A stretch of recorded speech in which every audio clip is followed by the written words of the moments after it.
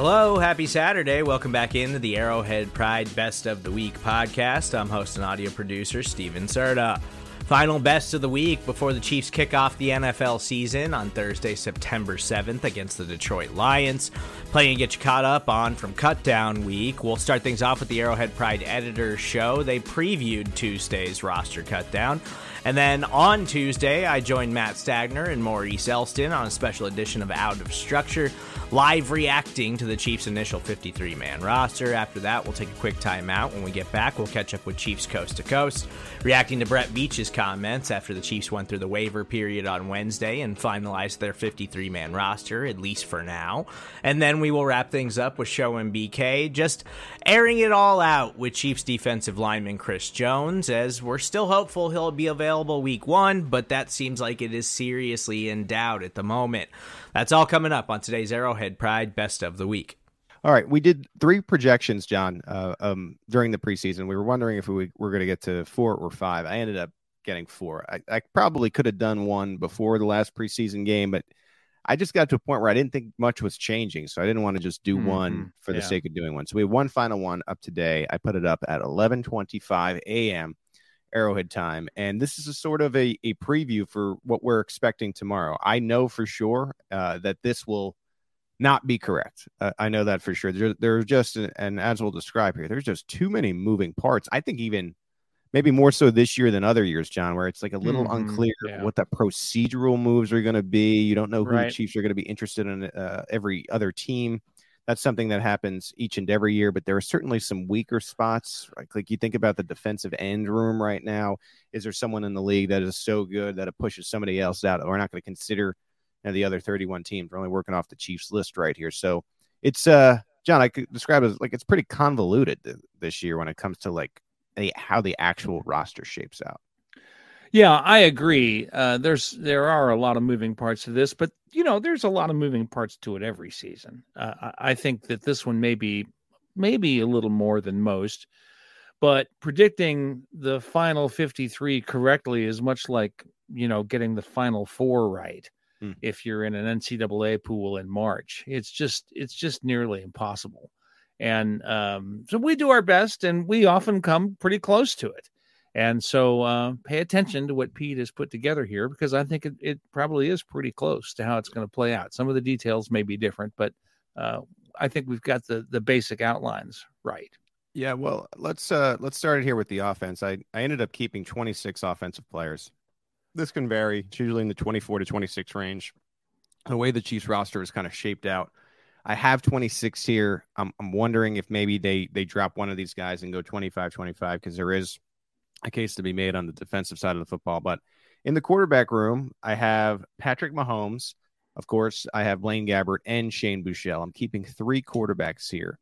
I asked Andy Reid after the game about how the emergency quarterback rule would impact this decision, and I thought his answer was interesting, because I figured he would be in the side of, well, that is such an advantage, but he kind of left it open for discussion. He said that him and Brett Veach are going to have to count the numbers here. So I do think there's a non-0% chance that the Chiefs just forego this emergency quarterback. And, for me, I was all in on Shane Buechele, but man, he could not have played worse on Saturday. Yeah.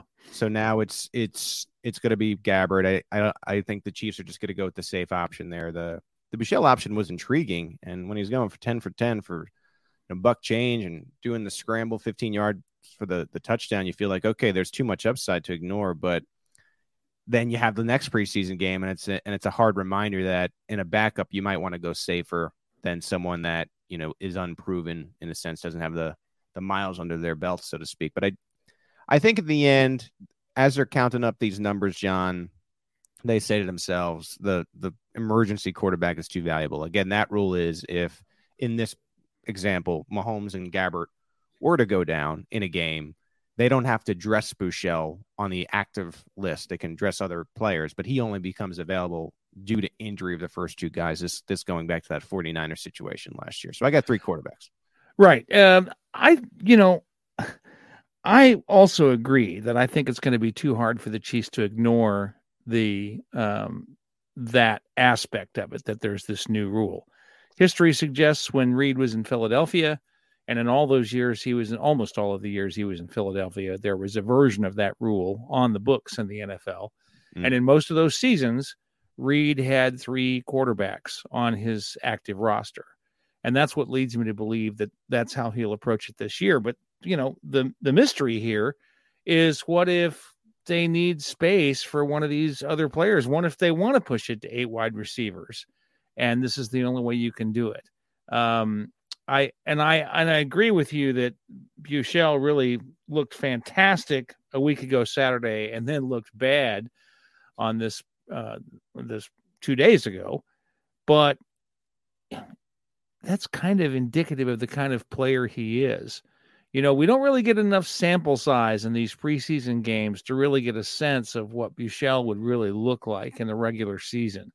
And, we've seen Patrick Mahomes play badly over short periods of time. And we've also seen him play great over short periods of time, more often than badly, of course. But we don't get enough sample size to really get that out of Buechele. And I wonder, some would say that Buechele shows more upside.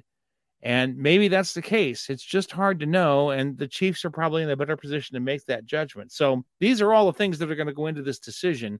And it'll be fascinating to see how the Chiefs do it. Yeah, I think Buechele needed to follow up the performance against Arizona with a good performance against Cleveland. Yeah. And part of the problem too was they only got a handful of snaps and series with what would be the starters. And then it was basically the 2s against the Browns once. The Browns were giving them their guys some more run. And right. Look, part of that was you saw the difference, the second team of the Cardinals against and the first team NFL team that is the Browns.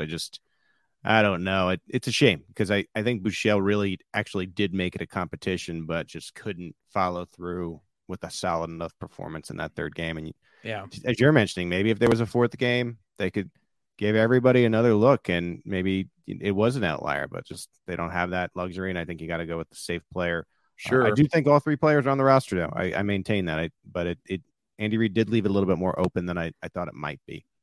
All right, running backs. We keep 4 here: Isaiah Pacheco, Jerick McKinnon, Clyde Edwards-Helaire, and LaMichael Pirine, who really came on in the middle of the camp. We had said, and I was incorrect about this, that Deneric Prince was a near lock for the 53-man roster. It just seemed that way. It really did heading into training camp, especially at the beginning of camp. He was getting all of the second-team reps behind what was Clyde Edwards-Helaire because Isaiah Pacheco was wearing that yellow non-contact jersey for a long time. But Michael Pirine, it seems, has done more when it comes to playbook retention. I wrote pass protection, and it seems like Andy Reid really likes his vision. He is further ahead than Deneric Prince. I think the Chiefs still like Deneric Prince. I think he's probably going to be on the practice squad, but I think LaMichael Pirine gets the nod. And there is an alternate here where I think there's 2 options for the running back room. They're keeping 3, and it'll be Pacheco, McKinnon, and Edwards-Helaire, or they're keeping 4 with Pirine in the mix. I don't see another scenario where a Jerian Ely breaks through or Prince. And, unfortunately for him, I think it's Pirine or 3 running backs. And I would point out that I don't think there's a scenario where Edwards-Helaire is not on the team. Yeah. I know a lot of fans think that could happen, but you don't have it that way, and I don't have it that way either. I think the Chiefs like Edwards-Helaire.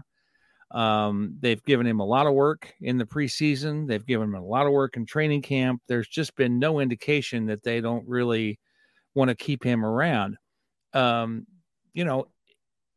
He has not been what you would want to see from a first-round draft pick. There's no argument about that. But he has been an adequate running back for this team, and certainly adequate enough to fulfill a backup role, which is what he's going to have in 2023. I think he's actually essentially the number 2 running back. He's going to be the guy that's going to get the majority of snaps if Pacheco is not available on a given day.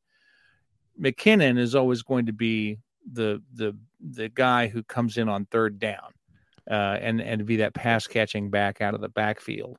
And Pirine is just going to be the guy who gets some work and develops, I think. The truth when it comes to Edwards-Helaire, and I understand that you can make a case, they were featuring him in the preseason. I agree, but there were so many reps that he took at training camp and practices. After training camp, it's like you're not giving this guy this many reps at practice if you're just trying to trade him. Mm-hmm. So, he's on the team, and there's a 0% chance he's just straight up cut. Like, if you want to say, well, yeah, they're going to trade him first. Yeah, maybe if they can't find a trade partner, he's on the team. Like, they're not just like getting rid of Edwards-Helaire. That's just like not a scenario that's happening. No fullbacks. Never had a fullback on the offseason roster. Mike Burton becomes the final fullback for Andy Reid, it seems like, ever. So he has that honor as he plays the Chiefs now as a member of the Denver Broncos. Wide receivers, I'm still keeping 7. Kadarius Toney, Marquez Valdez-Scantling, Sky Moore, Justin Watson, Richie James, Rashee Rice, and Justin Ross. I know that I'm leaving a big name off that list now, and Amir Smith-Marset, who had just a fantastic preseason. This one hung me up, and again, I think this is just a tough exercise because you're trying to assume, well, these receivers are so good, somebody in the league is going to want them, and they'll trade somebody. I know a lot of fans, much to like Clyde, want it to be Justin Watson, and you keep Amir Smith-Marset. But you just can assume that another team is going to be interested. And I just don't think the Chiefs are cutting the $1.4 million that is due to Justin Watson. And here's another thing. He's been the third receiver with the first team the entire camp. Kadarius Toney has been injured.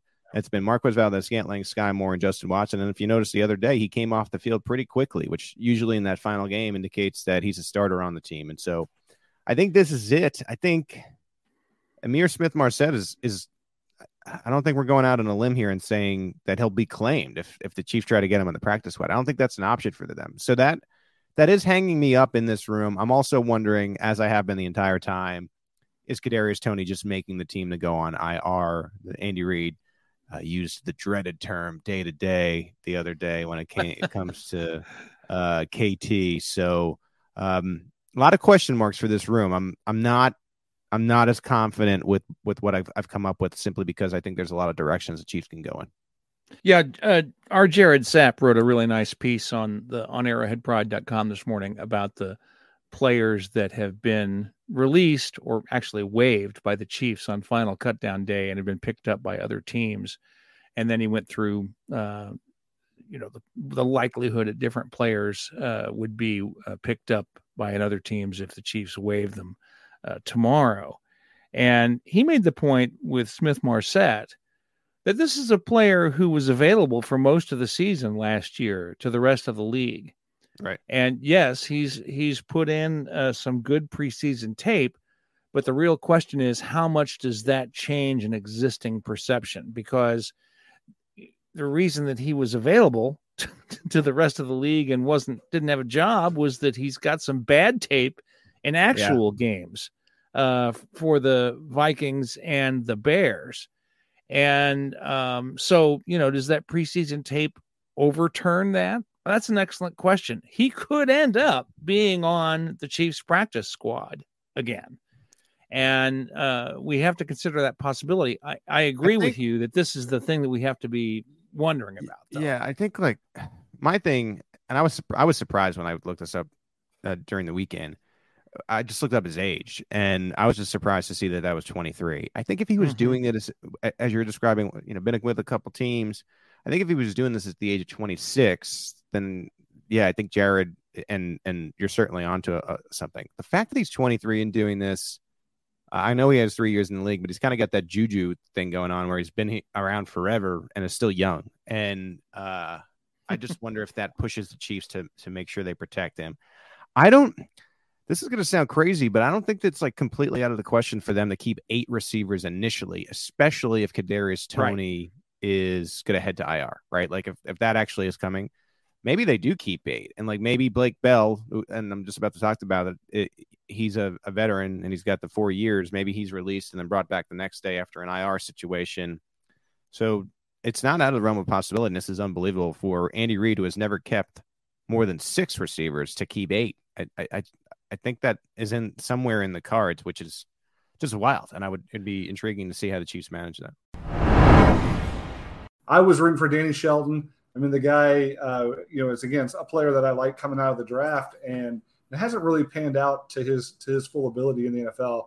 But just a mountain of a man, even after losing some weight, he can be really a force in there. And I think having a change at that nose tackle position would have been fun to see.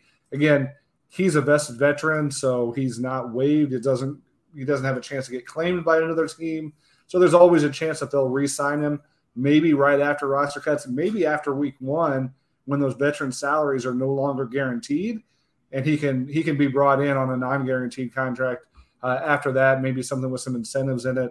So we'll see what happens with him. I got a feeling we haven't seen the last of him, but I certainly think he did everything he could to make this roster.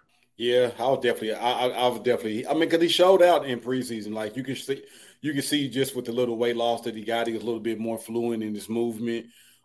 He played some solid games up to the game, game 3. But I think he really needed a strong showing there too to probably make that last push for it. But I definitely hope to see him back. Definitely think if he doesn't sign somewhere else, he kind of, like you said earlier, made it clear that he didn't want to be another practice squad guy. But if nobody else picks him up, I'm sure he'll still come back and take that practice squad money.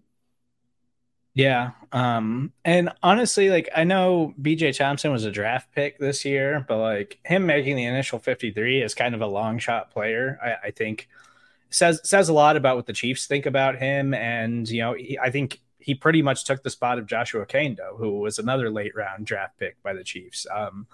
But he's a player who's just been injured a lot and has struggled to find his way onto the field. And so he's stuck around the last couple of years and actually had some nice moments in the Chiefs preseason finale. But just ultimately, I think that's really what it came down to is like BJ Thompson's younger. We just drafted him. He's a developmental guy who's got a lot of tools in like his speed, rush, and athleticism. And they just decided that they wanted to keep that over a guy like Joshua Kendo. Want to get you guys on the record here. Over under, how many players did Pete get right on his 53-man prediction 4.0? I'm going to set the over under at 48. Over or under 48 for Pete's 4.0.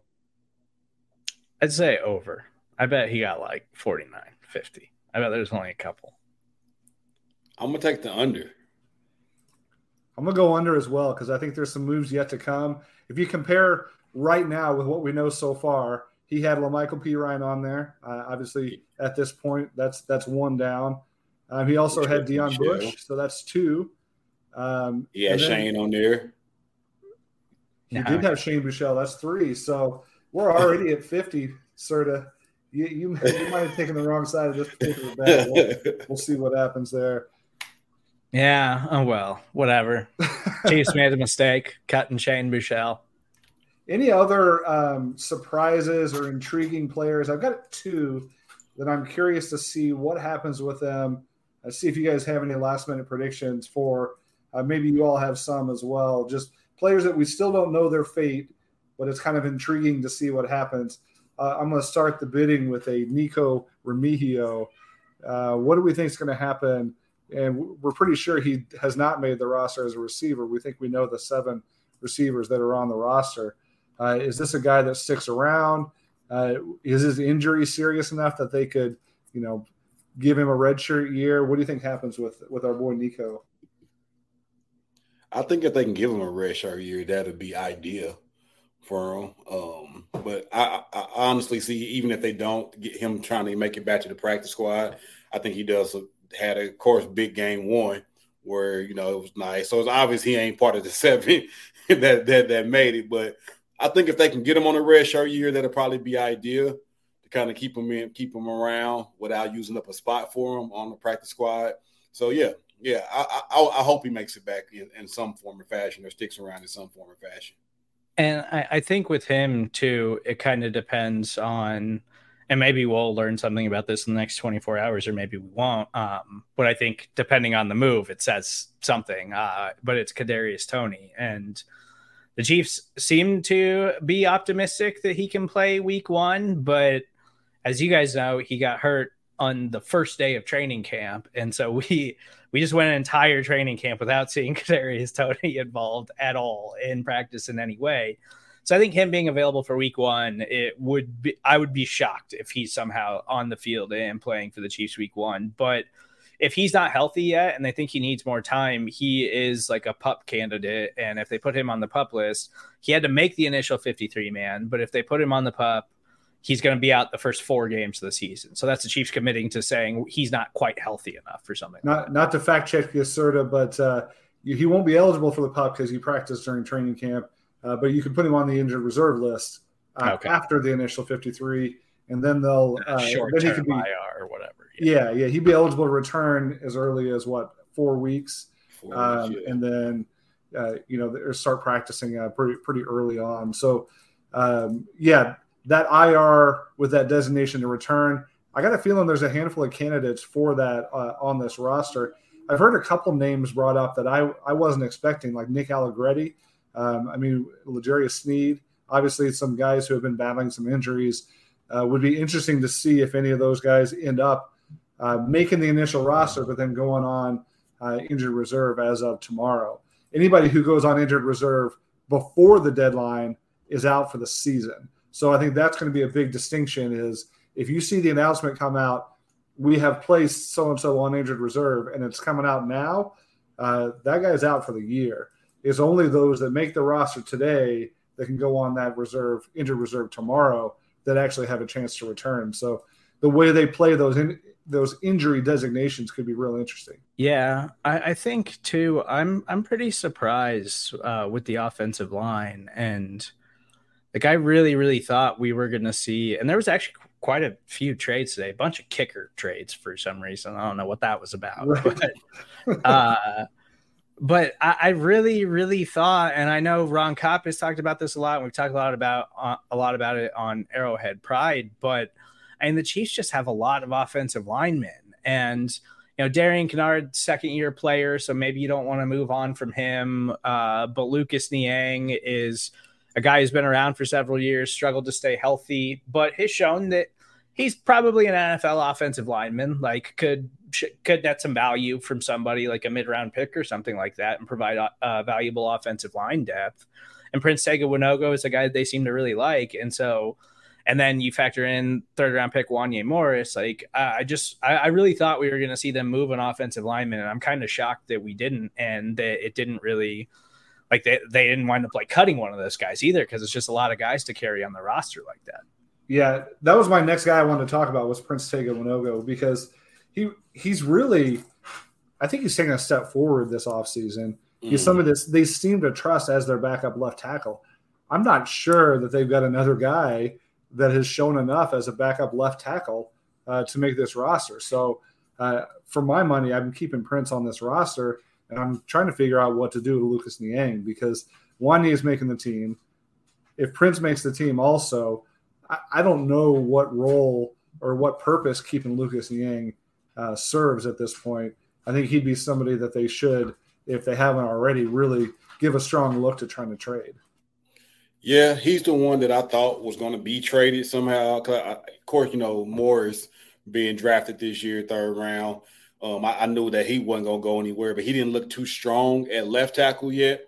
But he looked like he can be a viable option to be up the backup right. So then, Lucas Niang always kind of stayed on that right side and looked more comfortable on the right than the left as well. So that kind of locks in Prince right there for the backup at left. So Niang is really carrying five tackles just doesn't seem like it's going to happen. So I would definitely still probably see some type of move coming with Lucas Niang. And you would think that you can get some type of draft compensation for him. Somebody has to be looking for some depth there on their offensive line where you can get something for him. Yeah, I feel like you see those guys get traded all the time, like for 5th-round pick or whatever. Like, because I think Lucas Niang has shown enough this preseason, like he could be a solid backup offensive lineman in the NFL, or a guy that can give you some valuable reps as long as he's healthy and can stay on the field. So I would think they would be able to find some value in him. But I think while we're still waiting for them to finalize this 53-man roster, I think we'll see them be kind of busy over the next 8 days or whatever leading up to the NFL kickoff. You got any other names that you're curious to see what happens with them that's still up in the air? The linebacker group, I'm kind of just curious of how that depth is going to roll. I know it came out that Cam Jones was making the team, so You got Cochran. That's still kind of up in the air what they're going to do with him, if he's going to make it back to the practice squad. I'm just interested to see what the depth positions is going to look like behind the starting linebackers there. And safety. Deion Bush was kind of surprised. I'm wondering if they're going to bring him back. So that was who I was thinking, because he's a player that they really seem to like, but he is a veteran player, so he's not going to be subject to waivers, so they can bring him back on the practice. So he's at least one of those players that, they can make a handshake deal. Like, we got to cut you right now, but we got to make some transactions to bring you back later. And I think, unfortunately for him, I think Chamari Connor's play in the preseason had just kind of made him expendable, but not necessarily a guy that they aren't still interested in bringing back to the practice squad, because Chamari Connor was on the field a lot in the preseason, and Spags was using him a lot and in a lot of fun ways too. So I think that they got more than they were necessarily expecting out of Chamari Connor. And, and then you have the veteran in Mike Edwards that they seem like they know they can rely on in a pinch if they need him to play a lot or something like that. So it was just kind of Deion Bush was just the odd man out in that safety room. Yeah, they typically carry 10 defensive backs, and there's a chance that they go 6 corners, 4 safeties, as opposed to going 5 and 5. It kind of depends on who they like. Maybe it depends on the health of Nick Jones being that last corner. Maybe there's another guy they decide to keep there. I know they liked Anthony Cook, or what they liked what they saw from him this preseason. He was released with the option to come back to the practice squad, hopefully. So, but there's not a ton of other safeties in the mix for this team. So if it's not Deion Bush, and if he ends up on the practice squad, then there's a decent chance they only go with 4 safeties and they just have an extra corner.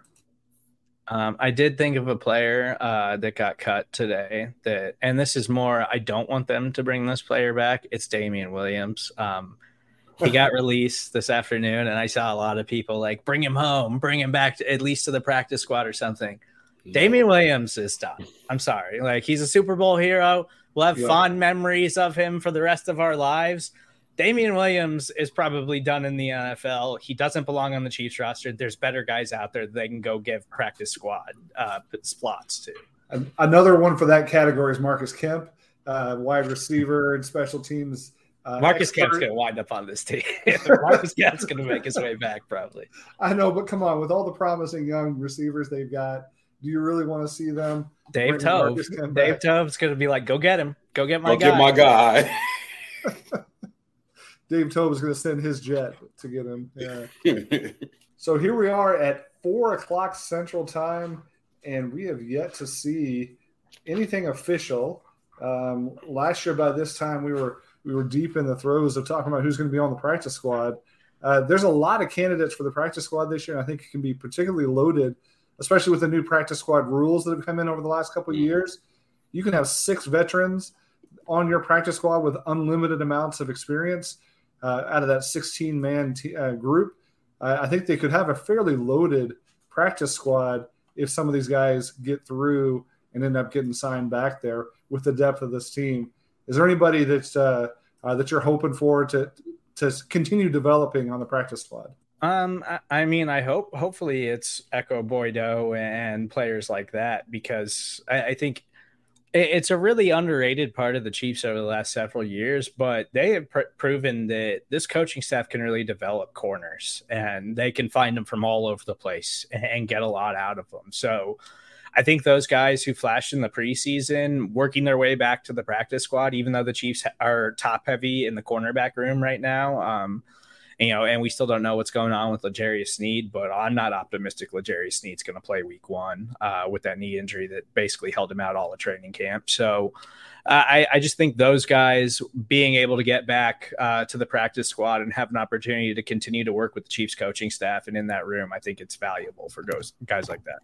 So we do have breaking news. The Chiefs have officially tweeted out or X'd out their mandated 53-man roster. Starting to look through this list, not a lot of big surprises on it. I think most everybody that they've waived or released has been who you would expect to see. Looking down the list, some things that are maybe a little bit surprising. We did talk about injuries. Nico Remigio was waived injured. That's somebody who could revert back to IR, or they could give an injury settlement. Same thing with Jerome Carvin, the offensive lineman out of Tennessee. And, man, I'm not even going to try with this name, but the linebacker out of Rutgers as well was waived injured. They did put Chris Jones on the reserve did not report list. So they'll have the roster exemption for Jones at this point. And they announced the 2 trades in addition to the rest of their moves. As you look through this list of players that were released or waived, is there anybody that stands out that we hadn't talked about yet? Well, they did waive Darian Kennard. Yeah. So that's a surprise. I mean, he was a late round pick last year, and just watching him in the preseason, it just doesn't seem like he's taken any significant steps. And he wasn't active last year. Like he wasn't a guy that got on the field for the Chiefs. So I guess it's not a surprise when I was just talking about all the offensive line depth, and I was like, what are they doing carrying all these guys? I guess it makes sense that they released Darian Kennard. Yeah, that's the one that jumps practice squad candidate, somebody who could easily come back, hasn't shown enough or really anything in the NFL yet. So I wouldn't think that other teams are, really in on Darian Kennard at this point. Yeah, he jumps off to me, and then of course we finally seen the Bushman release it. I was waiting to see if we was going to carry 4 tight ends or not. So it looks like they're going with the three tight ends. So I was worried that they would go 3 tight ends, definitely being that they cut out the fullback position. Mm-hmm. So of course with Jody being hurt, you was wondering if Bushman will make that leap, but he kind of had a couple of bad drops his last preseason game that didn't go too well for him. So it's kind of interesting there how that shapes up with the kind of fullback position and no 4 tight end, how that's going to look. But I still think it's kind of deep at defensive lineman and offensive lineman is where they kind of carry some extra bodies there that look besides the 7 receiver. Yeah, I think Matt Bushman was a guy we were kind of looking out for because he really made a lot of plays in the preseason and was really looking good in training camp. But obviously Travis Kelce's not going anywhere, and they're really, really high on Noah Gray, and just the amount of wide receivers they were going to have to carry into the season, it was always going to be tough. And then, Blake Bell is a guy that they're just going to keep around. He's going to keep making this team for a while, probably until somebody else gives him a reason to cut him. But other than that, and Darian Kennard, I don't think there's any other major surprises other than the guys that we already knew. Like Cornell Powell had some nice moments this preseason, but he is a late round pick who is just kind of stuck around on the Chiefs practice squad. And in that deep wide receiver room, we knew he just wasn't going to make the roster. Maybe he's still a practice squad candidate, but I would have to imagine the Chiefs are probably just moving on from Cornell Powell at this time. DiCaprio Bootle is another name we just talked about that was waived. He's the cornerback who was the loudest man in training camp, the guy in the middle of all the kerfuffles that came up, but also the guy who got the biggest cheers when he got an interception in the 3rd preseason game. So clearly somebody that's been a big part of this team, at least at the bottom end of the roster, could easily be a practice squad candidate. Well, we got a 53, and we got an answer on Chris Jones, at least for now. That's gonna be interesting over the next week or so. Watching how that unfolds. I don't know. I'm pretty confident Chris Jones is going to miss games to start the season now. Yeah. All right. So as we talk about the offensive line, looks like Mike Caliendo made the roster.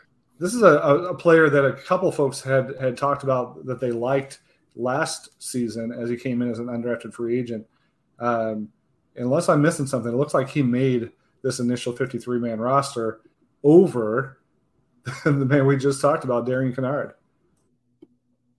I just think that like Steven said, like Kennard just didn't take a big enough leap forward.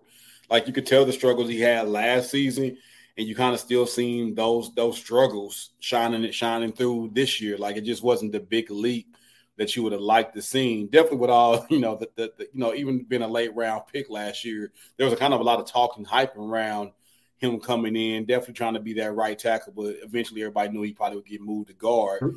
But you just haven't really seen him take that step forward. Yeah, I think with Kennard, it was that thing where it was always like it's kind of too small to be an NFL tackle. and then transitioning to guard. And I think he played some guard in the preseason and just didn't look particularly good there. And we know the Chiefs are kind of stacked on the interior of that offensive line anyway, so it was just always going to be rough for Darian Kinnard to make it. I'm surprised that he didn't stick around, but yeah, I just don't think that he had shown the signs of improvement that they look for in that kind of guy to make this team on what's probably the deepest Chiefs roster that we've had in a long time. Support for this show comes from Sylvan Learning. As a parent, you want your child to have every opportunity, but giving them the tools they need to tackle every challenge, that takes a team. Now more than ever, educational support tailored exactly to what your child needs can make all the difference. That's why parents have trusted Sylvan Learning for 45 years as the ultimate teammate in their child's educational journey, instilling in them a love for learning and a passion for reaching the next level. And Sylvan's Insight Assessment can identify gaps in learning and areas that could be of concern for your child. It's a 360-degree view into your child's learning that you can't find anywhere else, and helps ensure that your child didn't miss something in school that might put them at a disadvantage in the future. And right now, it's the best price of the year at $29. Go to sylvan29.com to learn more and get your child's assessment for only $29. That's SYLVAN 29.com. But a couple of noteworthy cuts and keeps, if you will, for the Kansas City Chiefs as they break camp and get ready to start the NFL season. I have 4 names written down here, so just have what you will with these 4 names, Mark, and then I'll deal with who's left. Justin Ross, Shane Buechele, P. Ryan, and Kinnard. The noteworthy cuts and keeps, who's most interesting from that bunch for you?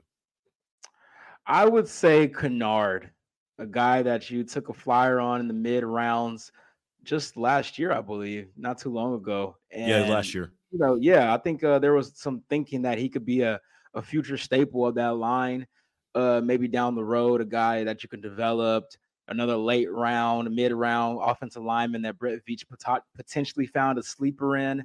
So I think that was probably the most surprising for me out of all the names you just mentioned. I think Shane Buechele was a close second.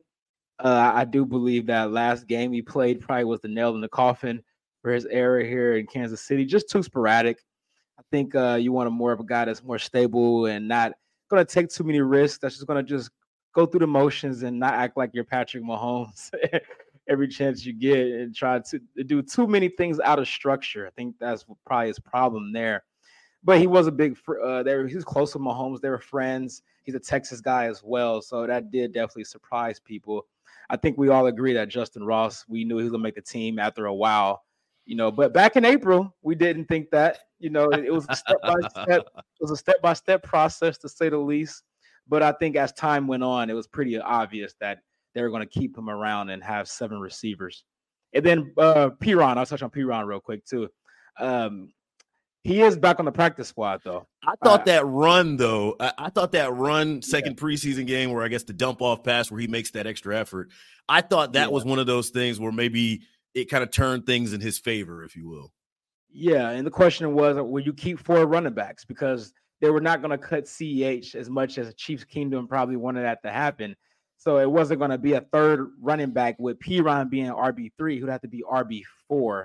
But they decided to keep 3 on the 53-man roster. But I'm actually surprised he didn't get picked up through waivers. So he is back on the practice squad.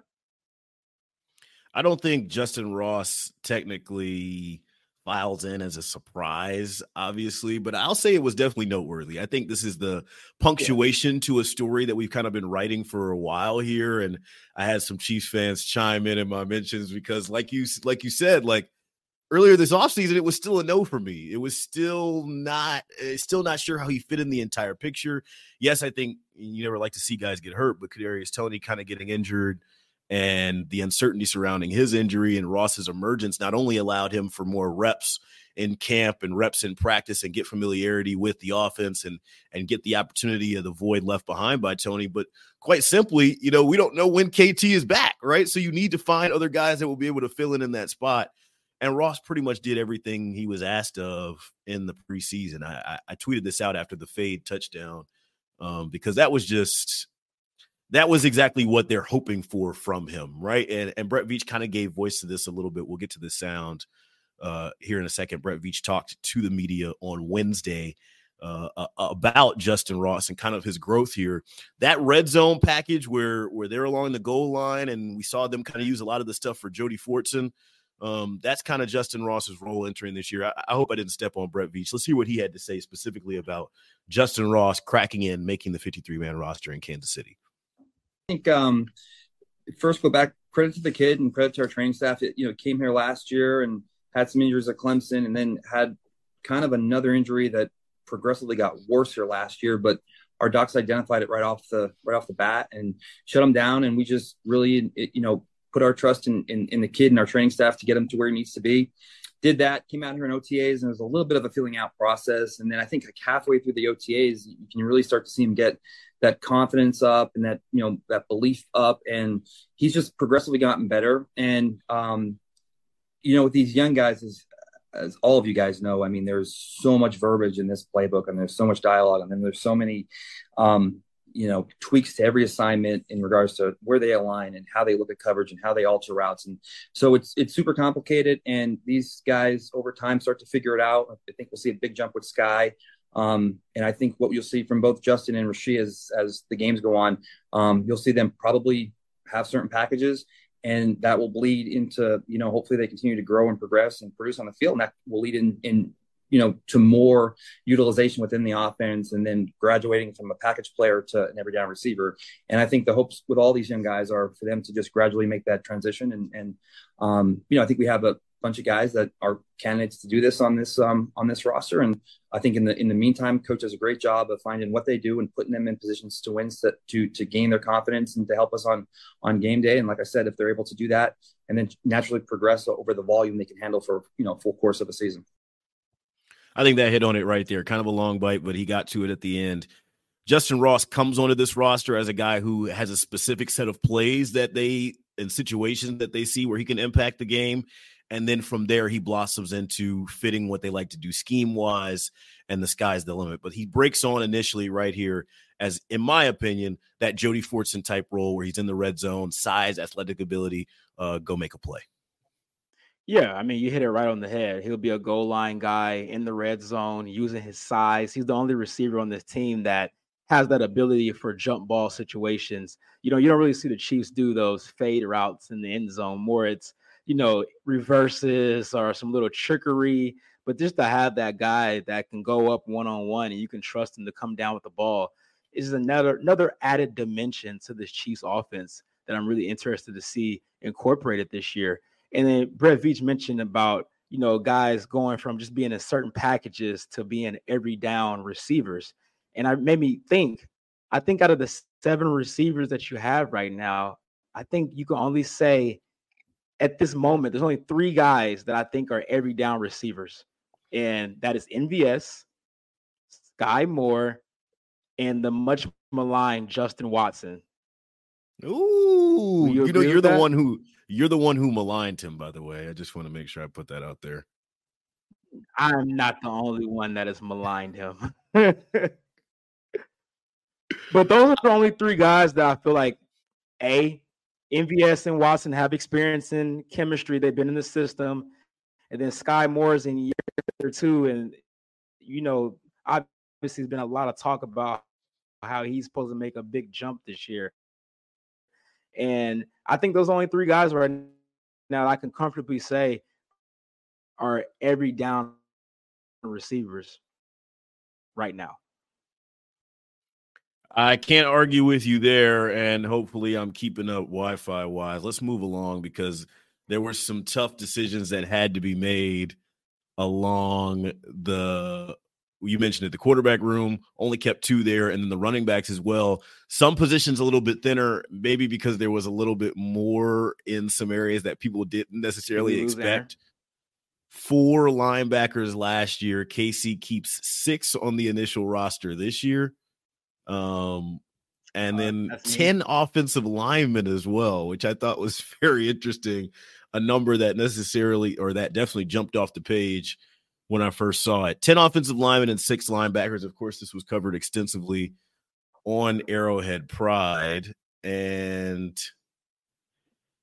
this is an excerpt from a story that was written. Let me make sure I get to giving the guys some credit.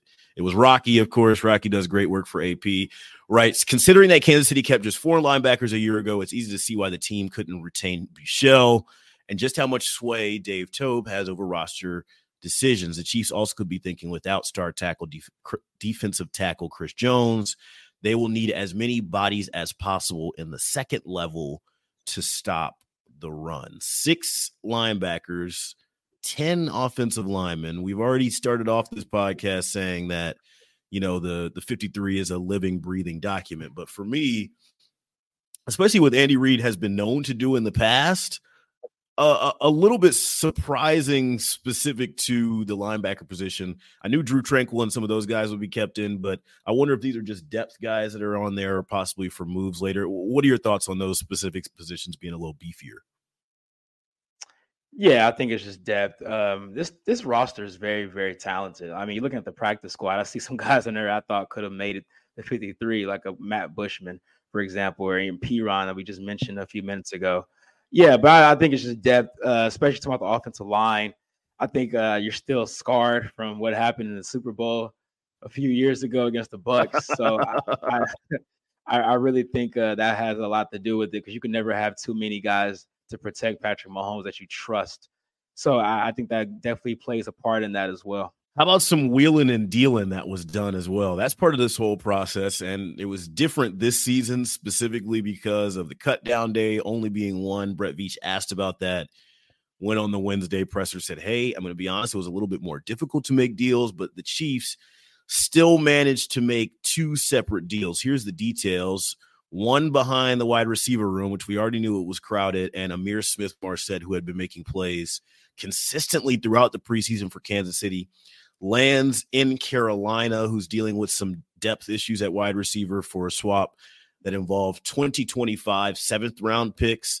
And then with Kansas City dealing with, of course, the ongoing holdout of Chris Jones along the defensive line, the Chiefs make a deal in division for Raiders D tackle Neil Farrell Jr., a 4th rounder last year out of the 2022 draft, played in just 9 games as a rookie, and was actually spent the early weeks of training camps on the non-football injury list before being activated on August 9th. Let's hear from Brett Veach first about kind of the deals.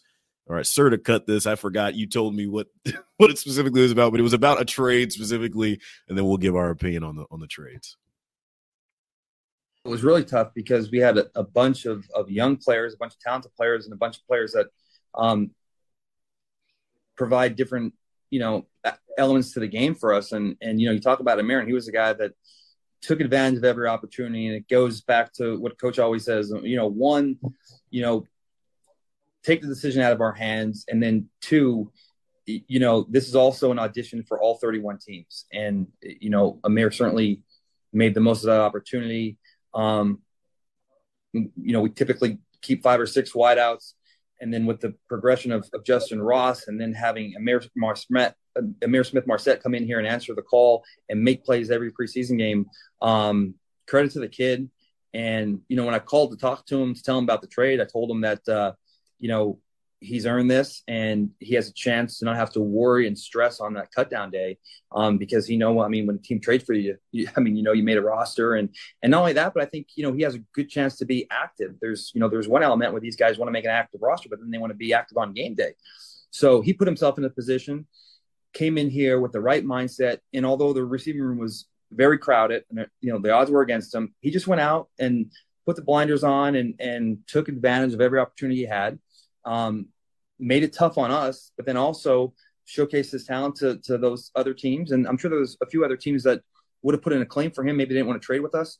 And then Carolina, credit to them to just, reaching out just to try to make sure they get him, even though they are high on the claim. And now he's a chance to not only be on a 3-man roster, but go out there and play and produce on Sunday. So certainly happy for him and wishing nothing but the best. That was Chiefs general manager Brett Veach on new Carolina Panthers wideout Amir Smith-Marset. Lego My Ego, great username. Watching with us on YouTube. 2 questions, says Marset. 2 sad faces, is gone. Sad to see him go. Could have been an asset. Still was an asset because you get something back in the trade. And then hits on the other part of this. Thoughts on what the new D tackle Neil Farrell can do for us. You start with either one of those on that, Mark Gunnels. Yeah, I'll start with Nick Farrell here. This is a classic Brett Veach move, going after a guy that was drafted in the mid rounds last year, has some upside, went to LSU, didn't have a great rookie year with the Raiders, but you can maybe assume that a lot of that had to do with the situation that was around him. We know that Raiders defense is really, really bad outside of Max Crosby. So not the best situation for a rookie to go into, to say the least. The thinking is bring him here in Kansas City under our coaching, Joe Cullen, one of the best defensive line coaches in the league, and maybe we can fix him, get him right, and max out that potential. So I think that was a pretty good move. You just give up a late round pick. It's worth the flyer. I think it was definitely worth the flyer there. So I'm not mad at that, especially with the uncertainty with Chris Jones right now. You don't know when he's going to come back. So just to add some extra beef there in the middle of the defensive line, I think was very, very needed. I don't think we're going to see him on opening night against Detroit, and I cannot believe that's where we've arrived. Serta, do you think, though, that he'll be in the fold? Because I think I'm to a point where I'm the most confident that maybe he didn't push this thing to where he's not actually ready to go and he'll be able to play the next week. But I think he'll be in the fold. Was it like 3 weeks ago? Let me check this. I'm hopeful that he'll be in the fold. Was it like 3 weeks ago when I posted a clip from this show of BK stating like there's no chance he is going to miss? It aged poorly. It didn't age well. It did. Yeah. This was when he was in the midst of his world tour of just I'm gonna make this as uncomfortable and stupid as possible. What do you say? Just like, you just think I won't, or something like that. I don't understand how you're confident at all that he's going to be there anytime soon. I want you to hear the words I said. I said more confident. This is the most confidence that I don't understand how the confidence has increased from last week. Yeah, Ron, explain that to us. Where is this coming from? So why are you confident? Like I'm judging by like how people move, right? And so I think the last 2 weeks, maybe 3 weeks, even including to the clip you just mentioned, because I feel like we were in the storm, and I would like to appreciate you doing that because it did give us some clips. I'm here for. And I think some people listened.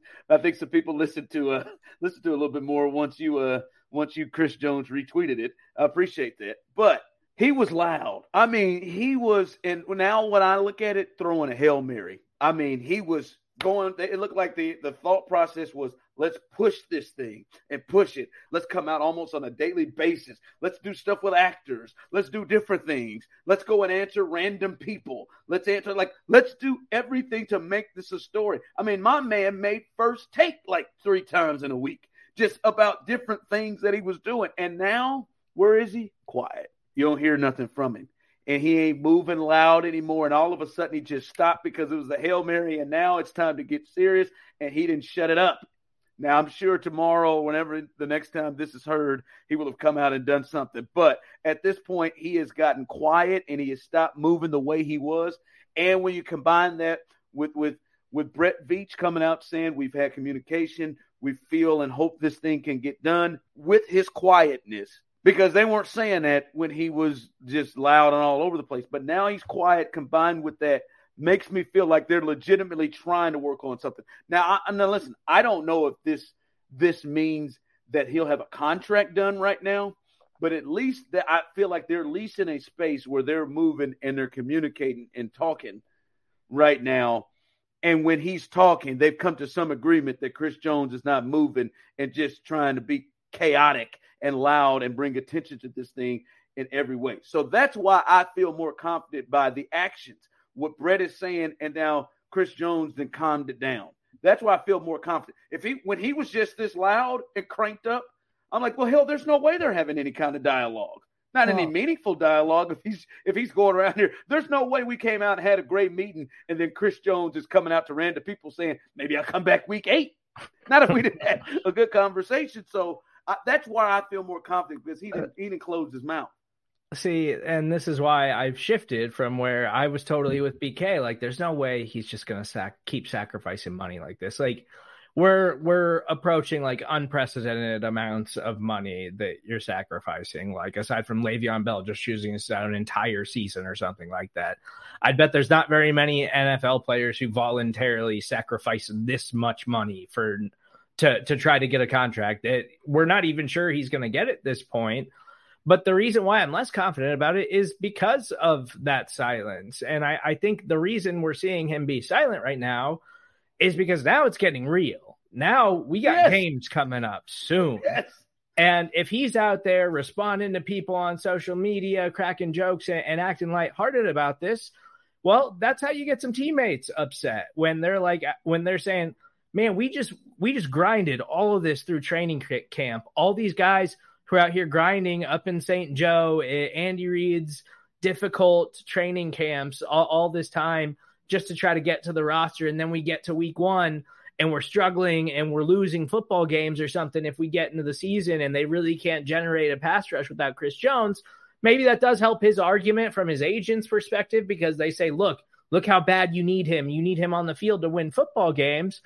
But I bet there's some guys in that locker room that'll remember that. And I think that's why Chris Jones is being quiet right now, because he understands he's not trying to upset his teammates. This is about the contract negotiation between him and the Chiefs. It's not about him trying to piss off the guys that he has to go play football with and go to battle with on the football field. Yeah, he try to get his money, dog. He don't care.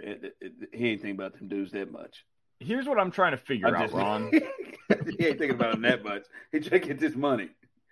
What is the negotiation? Like that, this is something that I don't think maybe we've spent enough time on.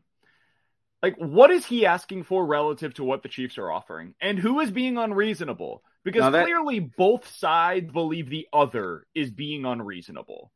But if you get a neutral observer into the mix, like, who do you think they would view as being unreasonable right now? Because the highest paid defender in the NFL is Aaron Donald. And it's not particularly close. He has that contract that everybody wants, right? It's a 3-year deal. It's $95 million. So it's almost 32 a year. And for all intents and purposes, it's fully guaranteed. It's not technically guaranteed, but it's kind of like Mahomes' contract where, like, it's not technically guaranteed, but more or less it's guaranteed. It would be impossible for them to get out of it. So Aaron Donald, 3 years, basically all of it is guaranteed. After that, it's TJ Watt making $28 million. And of his $112 million, 80 is practically guaranteed. That is a wide gap between the top paid defensive player in the sport and the second highest paid defensive player in the sport. And Ron, I don't even know what the comparisons are for Chris Jones. And I think that's what makes this such a difficult negotiation, is like, it's not even about the defensive tackles. What do you mean you don't know the comparisons? I don't know. Like, if you're the Chiefs, if we say Aaron Donald is off the board, that is a unique contract for a unique player. And while we all love Chris Jones, and I think you can make an argument Chris Jones last year was better than Aaron Donald, Chris Jones last year was not Aaron Donald in his prime. Aaron Donald in his prime was the best defensive player I've ever seen in my lifetime. I wasn't around for Lawrence Taylor. Yeah, so Aaron Donald's the best player on his team, which Chris is not. Exactly. And the most important, yeah. So if you go by that and you throw out the Donald thing, that's the ceiling for any contract in the NFL. I don't know who you compare Chris Jones to, because, like, maybe it's TJ Watt, but if it's TJ Watt, that's $28 million. It sounds like that's not even close to where Chris Jones wants.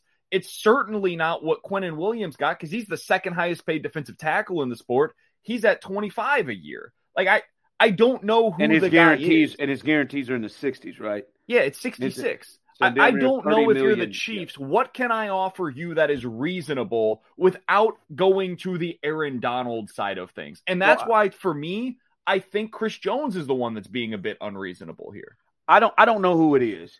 I don't know who it is. I'll just say what I would think it is unreasonable and isn't. If he's trying to jump Aaron Donald the way that it basically in guarantees Deshaun jumped Mahomes, or how Mahomes got jumped and all this. If he's trying to do that, I would then say that's unreasonable. If he's up on the, hey, I want 32, I won't budge. I want 31.7, I'm not budging. I think that is unreasonable, especially unreasonable when you're playing with Patrick Mahomes on your team with that money. I think that's unreasonable as well. But anything really in terms of guaranteed dollars and per year that puts him as the second highest paid defensive player in the league. 20, what'd you say? 28 is what TJ Watt's getting? Yeah. I don't think it's unreasonable for Chris Jones to request to be the second highest paid defensive player in the game, both in yearly salary, how it shakes up, and more importantly, both in guarantees. If TJ Watt is getting 28 and 80 in yearly and guarantees, if Chris Jones is asking for 85 and 28.5 or 29, I don't think that's unreasonable. I don't think that's unreasonable at all for him because, and I know it's because of the Chiefs and everything is different, but I don't think that's unreasonable for him to do that, right? Like we just sit up here and like with the players, like the only person that's going to really eat like close to what he should get anywhere like close to his value is Mahomes. And if I'm Chris Jones, hell with that. No, like I want to like on any other team, Chris Jones would probably try to jump Aaron Donald, and some teams would do it. Well, no, the teams that didn't have Patrick Mahomes. Some teams will do it, right? But I think for him to ask for that and try to put him in a box where, hey man, Travis Kelce, he ain't getting nowhere near as much as he could have. Like, what you gonna do? Like, what do you like? Why are you gonna?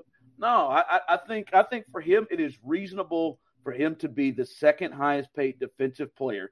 And to me, if he said, and he in his representation sort of said, that's where I live, and I'm not budging off that, I personally don't have a problem with that.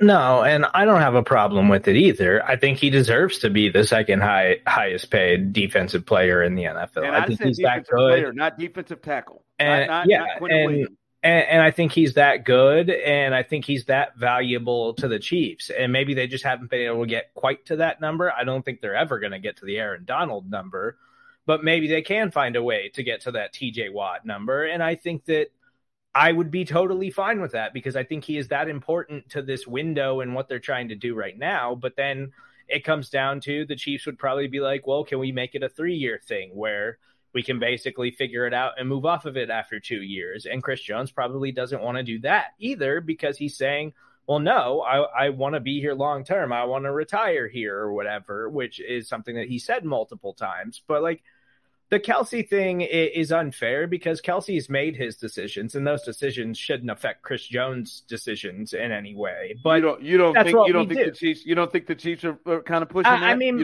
maybe they have, but but the last time Chris Jones was getting an extension, Patrick Mahomes said, I set up my contract so they could pay you. Like Mahomes thought about the other guys on the roster back then. And I understand Chris Jones wants to get paid, but that shouldn't be on him now. But I just think that the Chiefs, maybe they are doing that, and that's totally unfair too. But I think what this comes down to is like a few $1 million. And at some point it's got to be, okay, well, it's not worth it anymore. Like we're not going to keep having this conversation with you every single year because you want a few more $1 million, and maybe it's just better if you move on. And that's not where I want him to be, but it seems like that's where we're at now. And this is, Ron, where I think there's almost two different conversations happening simultaneously. Like if you're Chris Jones and you're saying you're battling over a few $1 million, all right, cool. But you've already missed out on $1.8 million in fines in training camp that can't be forgiven under the new CBA. That's gone. You have lost out on $1.8 million that has been fined from your pocketbook. Now, if you miss games, it's $1.15 million for every game that he misses with the Chiefs. So essentially, after week 1, Chris Jones will have willingly given up $3 million for the rights to negotiate his contract. If the gap between these two sides is $3 million, you just gave up your first year of that $3 million gap that you're talking about. If he continues with it and he goes 8 weeks into this thing, you're giving up the $12 million. That could be the gap in terms of the guarantees over the first 3 years. So are you then going to try to work that into the contract negotiations where you're saying, hey, I want my money back? If I'm the Chiefs, I'm saying, hell no, this is your choice to miss these games. And if you're Jones, I could see where you would say, yeah, but I had to do this because you guys were being unreasonable. So that makes it even more difficult. That being said, if we set that aside for a second, I think age is another factor that we need to be talking about here, because we have seen Brett Veach move on willingly from players that are over the age of 30. If Chris Jones signs this extension, it would kick in his age 30 season. It would take him age 30, 31, 32, and probably 33 if it's going to be a 4-year deal, which most of these big ones are. The only guy that is making $20+ million, more than $21 million a year as a defender, that is over the age of 30 is Aaron Donald. The other guys are TJ Watt at 26, Bosa at 25, Garrett at 24, Quinnen Williams at 25, Khalil Mack's 27, Jeffrey Simmons 25, Max Crosby 25. It continues from there.